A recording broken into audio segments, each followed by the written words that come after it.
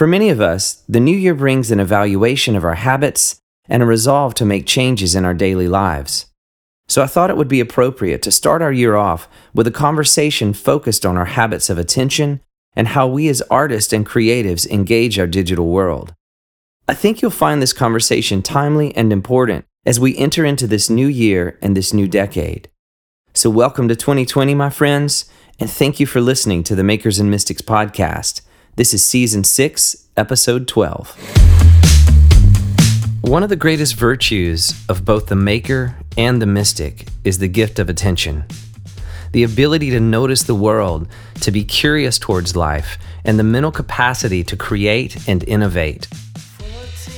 And yet it's not a secret that we're alive in a day like no other, where screens dominate our focus and technology is forming us in ways we are mostly unaware of.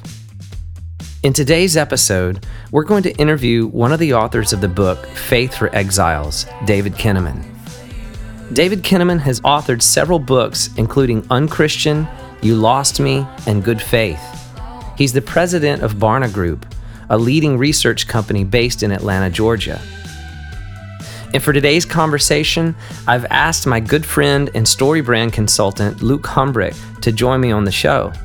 You may recall Luke from our Season 4 episode on the missing link between faith and art, where Luke interviewed me about some of my motivations behind the podcast and why I've given my life to these discussions on faith and art.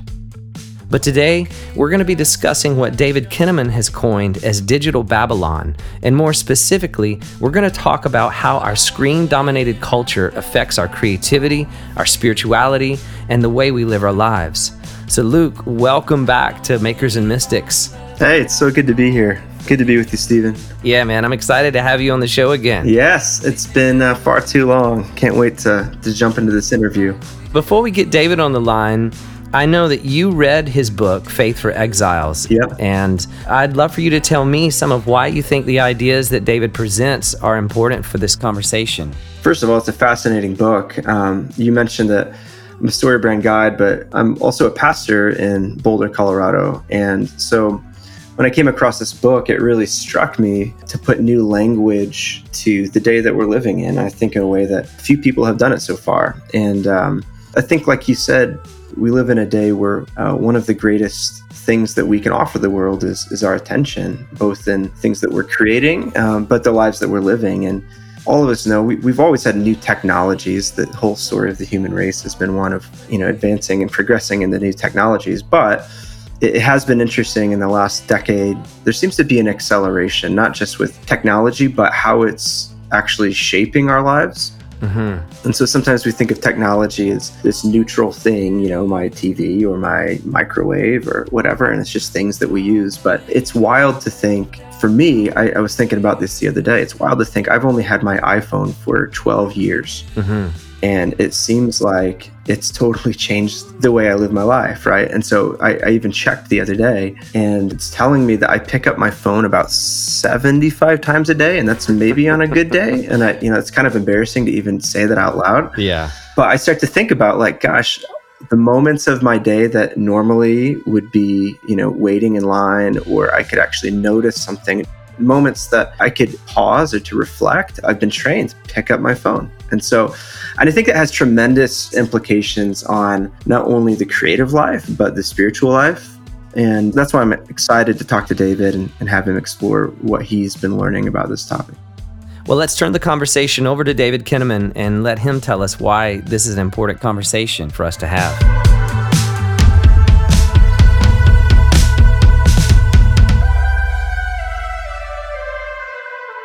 Well, David, thank you so much for joining us on Makers and Mystics today. I'm excited to talk about your book. Thanks for having me. I want to dive right into this idea that you talk about in your book. You refer to the day we live in as a digital Babylon. And that's a fascinating phrase. Can you explain some of what that means? Yeah, well, maybe to describe it, I'll just give a little bit of backstory that I was on a radio interview talking about a project I had done a few years ago called You Lost Me. And I was describing the spiritual journeys of this generation and how they're often feeling torn between how the real world really works and then the world of the church and their experiences within the church. And they felt, like I said, they felt like, exiles, and then they're living in like a digital Babylon. I was describing, sort of like Daniel's life in the pages of the Old Testament. And so it's sort of stuck as a phrase for me and for others as we try to make sense of that. And it's really just a concept that every once in a while you have these technologies or social forces that are great leveling forces, like the bulldozer comes through and it just changes everything. It's like an era of disruption. It's a disintermediating force. And so in scripture, you see things like Babylon being power, prestige, pleasure, sort of a new place in which these exiles have to work out their faith.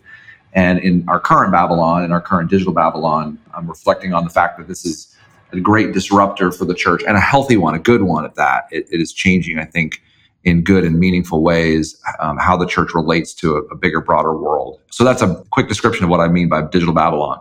So, David, I'm a pastor at a church out here in Boulder, so I'm coming from more of a pastoral perspective, and this book has definitely gripped both myself and several others on our team are now reading this book, because I think you're putting language to something we've all felt, but has been hard to name for the last several years. And one of the propositions that you make pretty early on in the book is you reference how we're really the first generation of humans who haven't needed to rely on the earned wisdom and received tradition of previous generations. And instead, we're bringing these really important life questions to, instead of bringing them to older, wiser adults, most of us, or many of us, are actually turning to friends and algorithms. And so I'm just curious, with this proposition, what's at stake when we rely more on Google than the elders and sages to teach us about life? Well, again, I think the first thing to say about all this is that technology is here for a reason. I mean, human beings have, that's part of our imago Dei in a certain way, that we have a creative instinct, a tool-making instinct that comes right from our being created in the image of God. Yeah. And sometimes those are things that are designed to mitigate the effects of the fall, whether we're talking about medical technology, sort of the idea that, we're creating tools that make it easier to farm and to build buildings and to communicate. And by the way, even the digital Babylon kind of goes back all the way to the Tower of Babel concept, right? So sometimes our tools are things that set us against the purposes of God, because we sort of will be like gods in creating our own structures and tools. So in some ways, I just want to make sure we say that there's a reason these tools are here, and they really benefit our lives in distinct ways. Right. And no one would really want to go back to a pre-digital age. Even in the farthest reaches of the earth, you have people that have smartphones but no working toilets, and right. And that defines the reality for many, many people. So technology is wonderful in when it works to make our lives better, more connected, more focused on health and vitality, whatever it may be. I think that this idea of the earned wisdom of previous generations is faith in some ways is a series of talking about, for example, our belief in the authority of Scripture. Yeah. For those of us who are Christians, we would say we have this, belief that God has revealed himself through the pages of Scripture and in the person of Jesus and in other things, even in nature itself. And what's interesting about digital Babylon is that it's causing the transference of those principles of like why ancient truths might matter to us. It's speeding things up so quickly and providing access points for people to understand a different narrative that then undercuts maybe the authority of that story. And sometimes that's actually all to the good, that, when we realize that some of our stories might not be as true as we imagined, or our sense, do we have a flannel graph version of these Bible stories, a paper thin version of these things. Right. But other times it may cause, significant points of doubt, or lead us to believe things like, if you Google Daniel the prophet, I think the third sentence says, most modern scholars believe that Daniel was just a fable written at 200 years after most more conservative biblical scholars believe he was actually alive. And so there's, did he really exist? And, can we count on the reliability of that story, or was that just a fable meant to illustrate other principles? Right. And so not new that people would doubt the veracity of Scripture, but you've got these access points that make it harder for you just to believe your parents about that.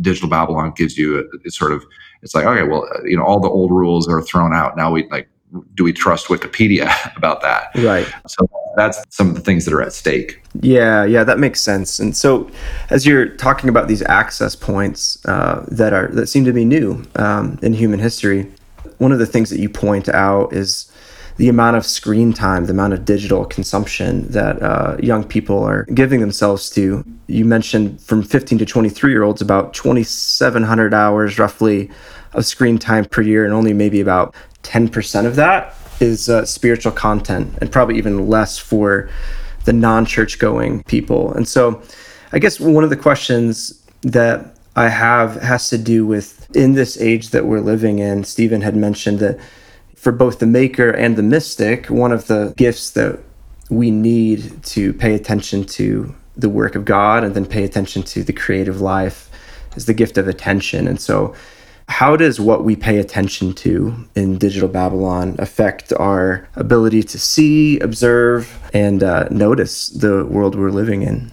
I think that's a huge and very insightful question. And one of the reasons for that is I think these tools, another way to think about digital Babylon or our smartphone era is the fact that it's the closest thing to having the Holy Spirit in our pocket, right? It's our constant companion, our guide, our digital Sherpa, our counselor, our ever-present help in a time of, missing information. Right. And so part of the reason that's important is that I think that it's made, when I'm hanging out with young people, I'm 45, I've got 3 kids, 20, 18, and 15. So, we have teenagers and young adults in our house all the time. And there's a sense in which as young adults are still maturing and all the rest, but they are very attuned to the words that are said, how they're said. They're, obviously with their smartphones in their pockets, they can find any information at the flick of a finger.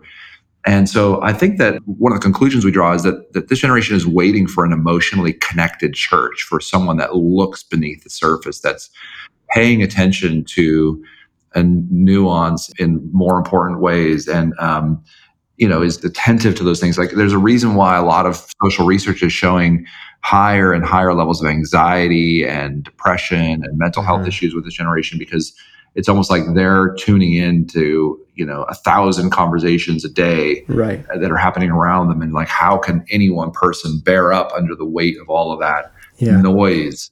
So, I think that an attentive church, an emotionally connected church, is very, very critical for authentic witness to this generation.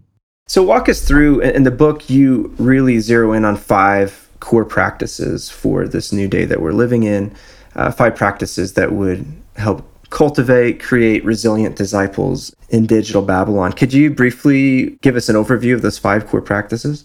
Sure, I'd be happy to describe those 5 practices. By way of background, what we did for the research was to look at individuals who are resilient in their faith. And we did social research. I'm a bit of a maker myself, in that we do social research. I'm writing surveys, writing books. We actually have a lot of design sensibility that's built into the book, infographics, icons, to try to communicate these complex topics.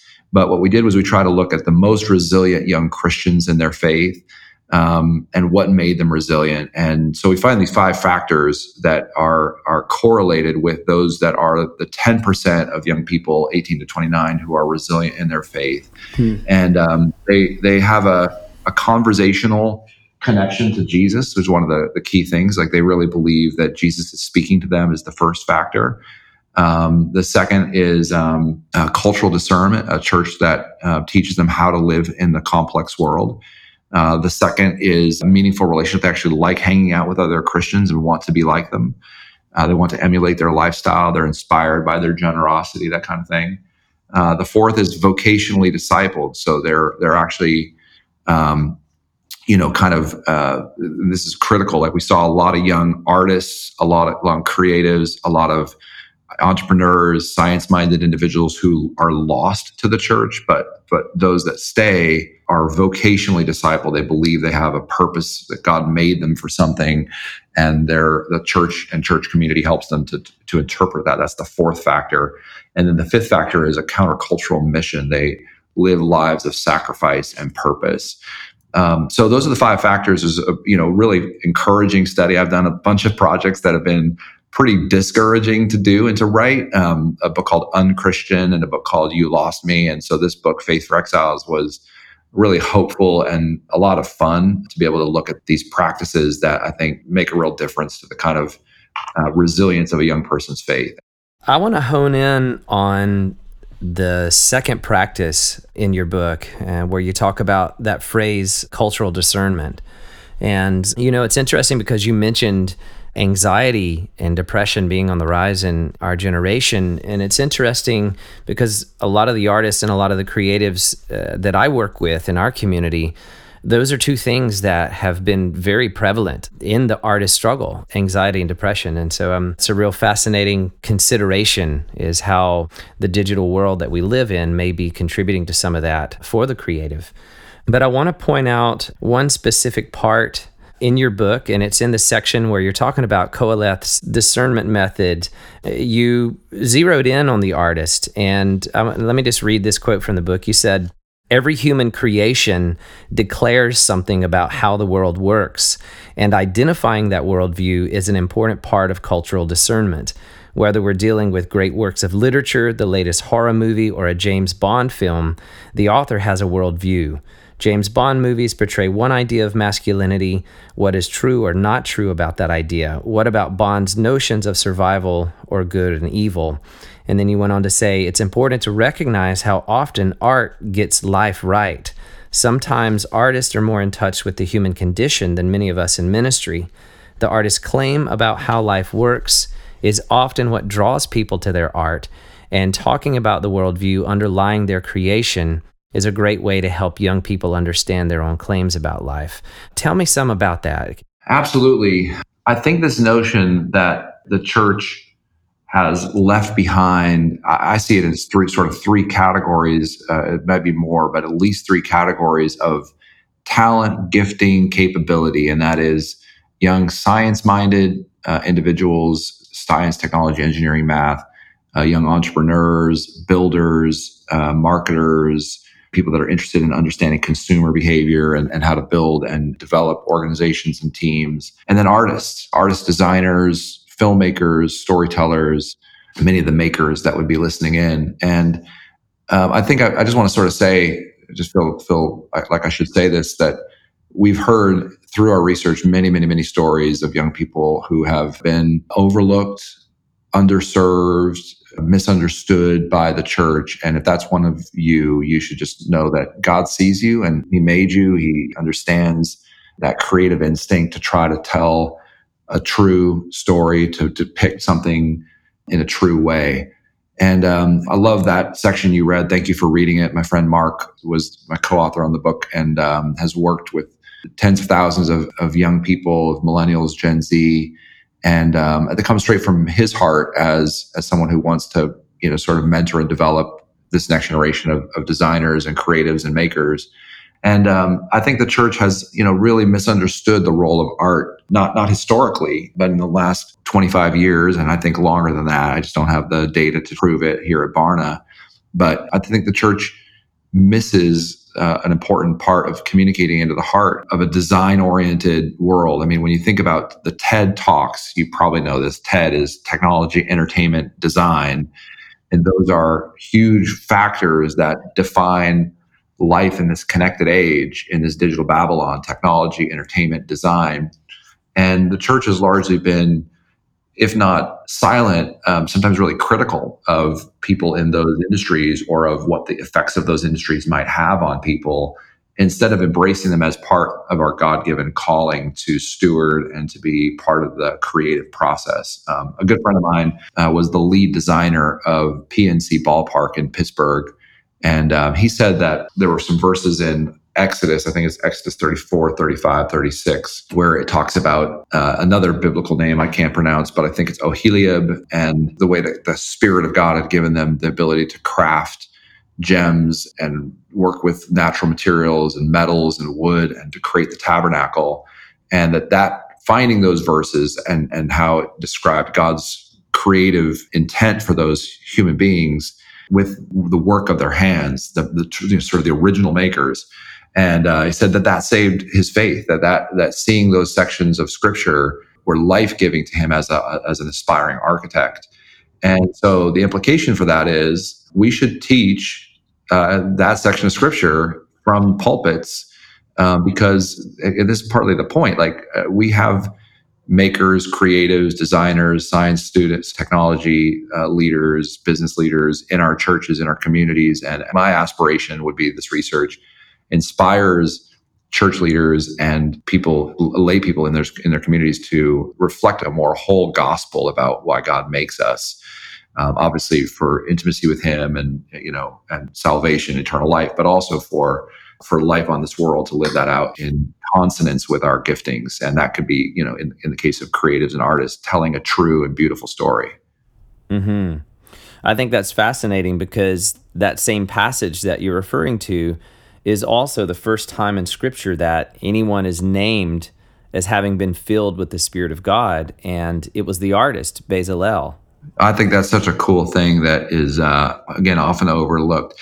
I just think that these pages of Scripture, they burst with stories of people who are, trying to live these tensions out, whether it's an artist, a craftsman, like that section of Exodus 35, or, in the case of Daniel, this guy who's, we often hear about him in our church circles, Daniel the prophet, as, someone who's just a kind of a culture warrior, but, his ability to learn the pagan arts and the language and literature of Babylon, and, to remain steadfast and faithful to his calling as a political, what a great political science leader he was. Mm-hmm. Great statesman and diplomat. We miss the gritty reality of the lives these men and women would have led. And so, I think that's just one of the coolest parts of studying Scripture, is to see how those relate, not just to ministry, overtly ministry careers, but to all of life. And vocation is such a huge theme for us, and it's one of the themes of these resilient disciples, that they actually feel like the church says something meaningful to who they are and who they've been created to be, to the very work of their hands.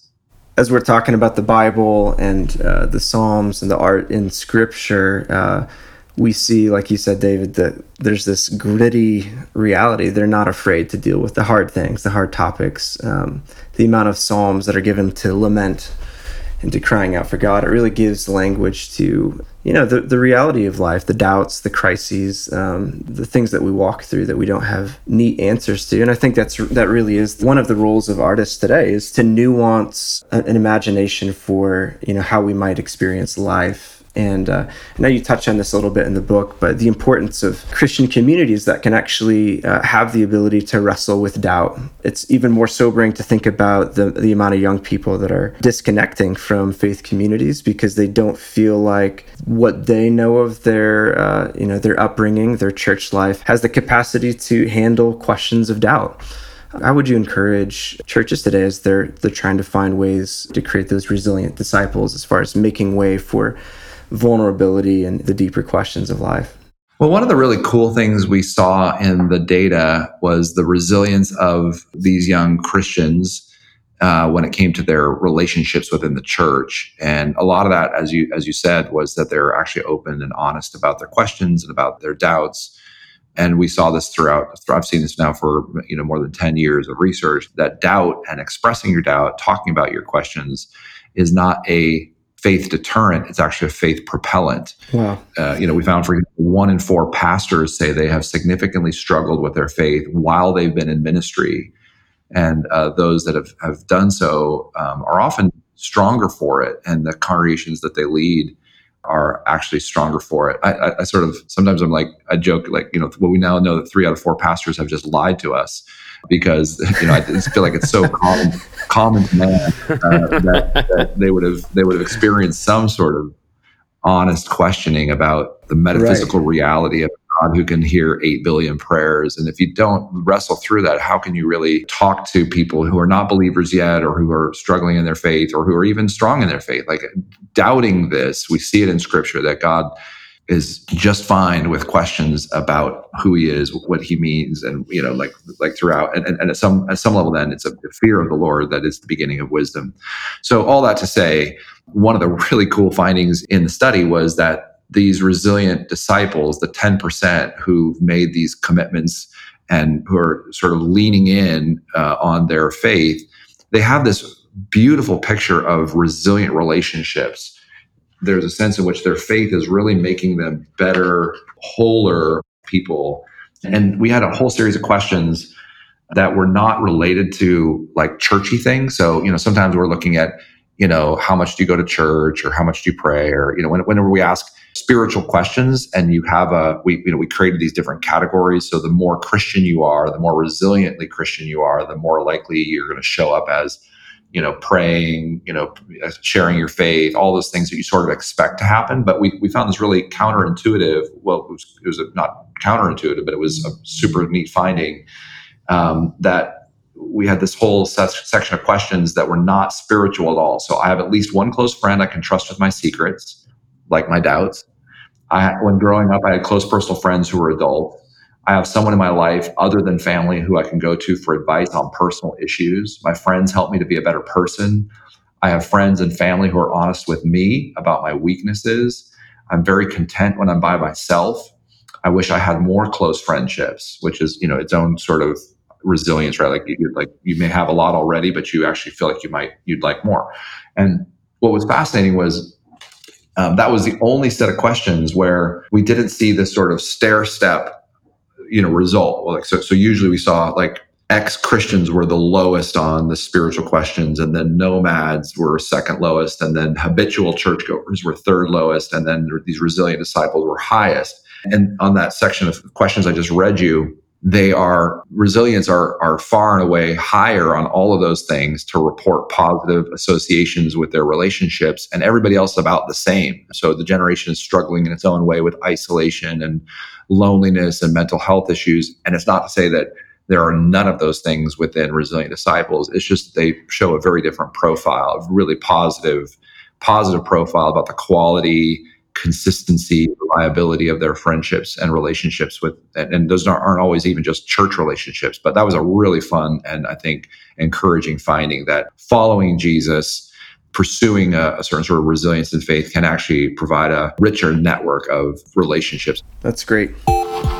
In the chapter Vocational Discipleship, you talk about resilient disciples there, and you made the statement that vocational discipleship means knowing and living God's calling, understanding what we are made to do, especially in the arena of work, of right-sizing our ambitions to God's purpose.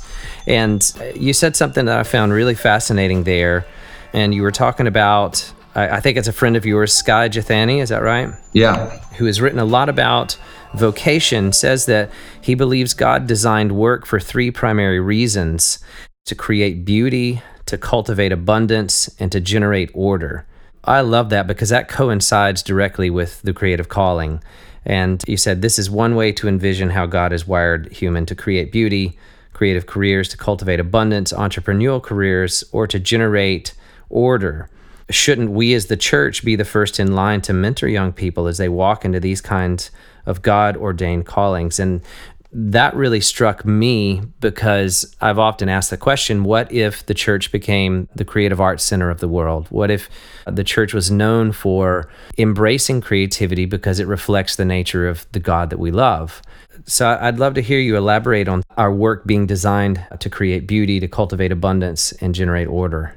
Yeah, I'd be happy to. I'm so glad that you found those pages in the book, and they're actually an undiscovered area that the church can really lean in on. And my friend Skye has this whole proposition that in the book of Genesis, we see that God creates and ordains human beings to work, and that work eventually becomes cursed. That's where thistles and thorns and the sweat of our brow, where all that emerges. I actually think that the Office television program, it's like a perfect epitomization of the modern examples of how work is cursed, right? Like the dysfunction within the workplace is just so funny, and it's true enough, right? Like there are a lot of days I'm that doofus boss, around the office that tries to challenge the warehouse workers to a game of basketball, or steps in to tell the trainer how to really do the race training. So and art, by the way, that's what art can do, right? It can point out the dysfunctions that are common and why work is broken and why it needs redeeming and all the rest. So my friend Sky has this proposition, this great thesis that, in the Garden of Eden at the beginning of time, God ordains human beings to be like him in their ability to produce and create. And he specifies that there are at least 3 purposes for work, that before things go awry, that it's to produce abundance, to cultivate the garden and to produce abundance so there's more than enough. That is the calling of an entrepreneur, and a good entrepreneur is one that produces more than enough profit to pay his or her people, and to pay his or her vendors, and then to make our communities better. So the God-ordained purpose of entrepreneurship, of profit, is an abundance-making goal, an objective. The second thing he says is that there is a cultivation of order. And you can see this in the naming of the animals, of the sort of the very first stratification of animals, of sort of like the classification of birds of the air and trees of the field, and then to cultivate beauty is the third reason that God designs work, and that's that cultivation of the garden, of the tending of God's original good work and God's good garden. And so I think that when we do that, and by the way, there's a whole interesting argument I think we can make, so I've been a lifelong Christian. I know a lot of your listeners will be Christians in their own place of spiritual journeys. But, for me as a lifelong Christian, I always grew up in this environment where it was like, God, you are a sinner, you are broken, you need Jesus. And that's for me as a Christian, that's a true enough, the essential truth of the gospel, but without a real understanding of where it all began, that we're created in the image of God, and that ultimately God is restoring all things, at the end of time, and through our work in the world, we can be restorers along with God's purposes. And so in a similar way, I actually think that if we're always told that work sucks, that, take this job and shove it, that, you're ultimately, your best thing is to be like Jim Halpern in The Office, where, you just try to endure every day and throw spitwads at your insane coworkers. Like if that's your highest use of work, then you didn't realize, that God actually has a purpose behind all of work and the industries of the world, but also he has a calling for each of us individually within those industries to push back the darkness, to make the world a better place around those 3 things: beauty, abundance, and order. Mm-hmm. You start to see some really cool things, like, so teachers, law enforcement professionals, farmers, like some of us have a kind of an overlapping job. I'm both an entrepreneur, and I'm a bit of a science geek, right? They're part of my work. I'm also really interested in design and, creative communications. So it's maybe not always like super neat little buckets, but I think when we began to see our work as, how do we cultivate more and purer forms of beauty, abundance, and order?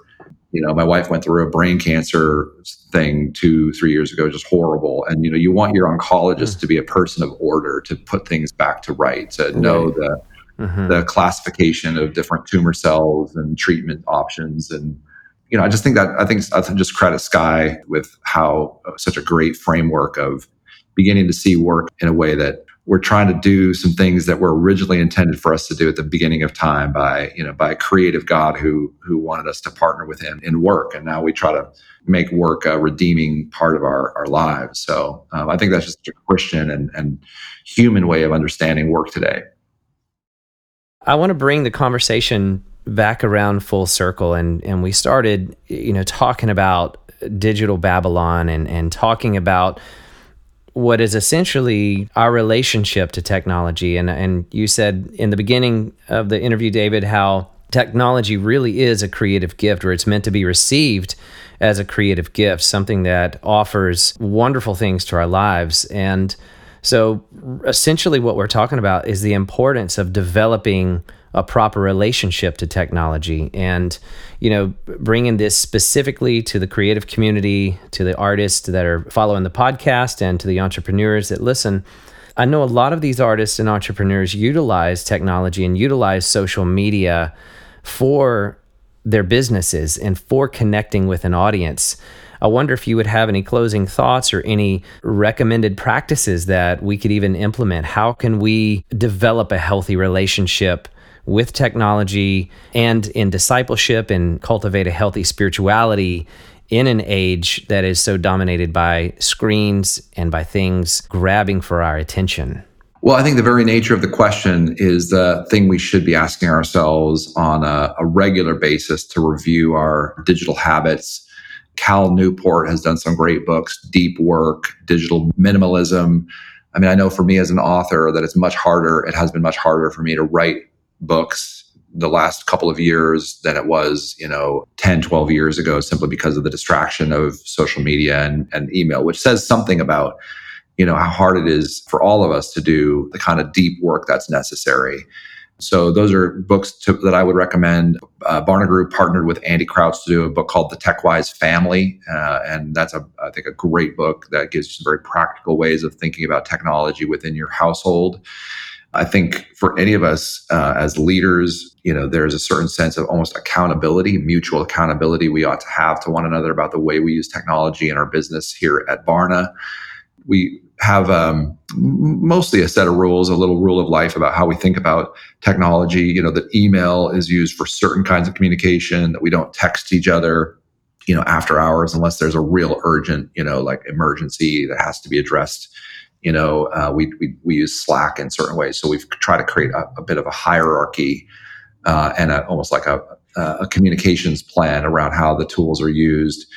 And then to evaluate and reevaluate that on a regular basis. I mean, Andy Crouch talks about these rhythms, take at least an hour off every day from technology, to put your phone to bed before you go to bed. Don't wake up with your phone, sort of thing.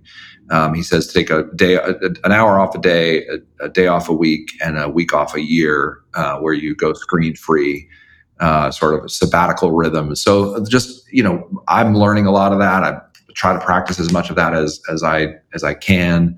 And those things make a big difference. And I think then if you're running a business or you're using technology, simply because we can do something doesn't mean we should do something. And again, I think as a leader of a small tribe of researchers and designers and writers, we've got about 20 people or so that work for Barna. And I'm the president of the company, and so I'm realizing it's always easy for me to text or email or call or Slack somebody, but how does that then change the emotion? Like you get a text or an email from me on the weekend. And so I've had to tell people who work for us, like, okay, emails, when we're business hours, you need to respond within 24 hours. But when we're on the weekends, like sometimes I'm just trying to get through my stack of emails over the weekend. And so, you're not obligated to be reading my emails over the weekend.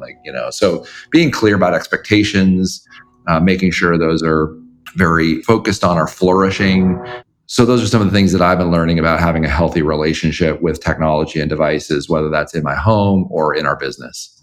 Well, David, thank you so much for joining us on Makers and Mystics. Of course, my pleasure, guys. It's good stuff. I mean, the reason why what you guys are doing is important and why these themes are so important is, I don't know, I've done 25, 30 podcasts so far in the last couple of weeks, interviews on the book and things. And people are like, oh yeah, vocational stuff. Like, oh yeah, that sounds interesting. And but tell us about the Jesus thing more.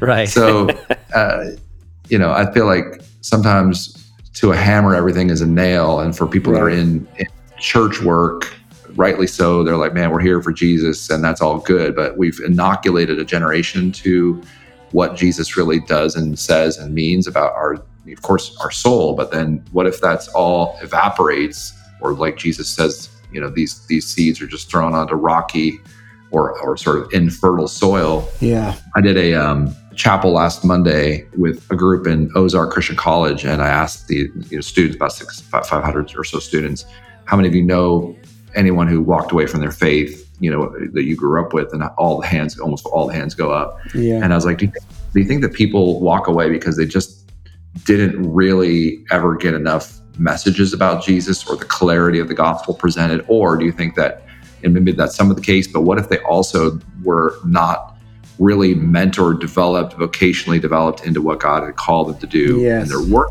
lives? And so consequently, Christianity always felt like it was about, making good churchgoers and Christian converts, and not about, the kind of Christians who are integrators of their faith into every aspect of their life. So Jesus only matters on Sunday morning, not on the Monday through Friday set of. So, like you could tell the gears were spinning in the students' minds. It was a rhetorical question, but I think it's the question all of us need to be asking. Yeah. About what are the real levers that are going to make our own faith, our own kids' faith, like what are the things that are going to really help us to grow. So I'm very happy to do this interview and love the questions you guys ask, because it's the kind of things that we ought to be paying even closer attention to within our churches. Thank you so much for listening to the Makers and Mystics podcast. Be sure to follow us on Instagram at Makers and Mystics and visit our website at makersandmystics.com to explore a library of over 100 episodes on art, faith, and culture.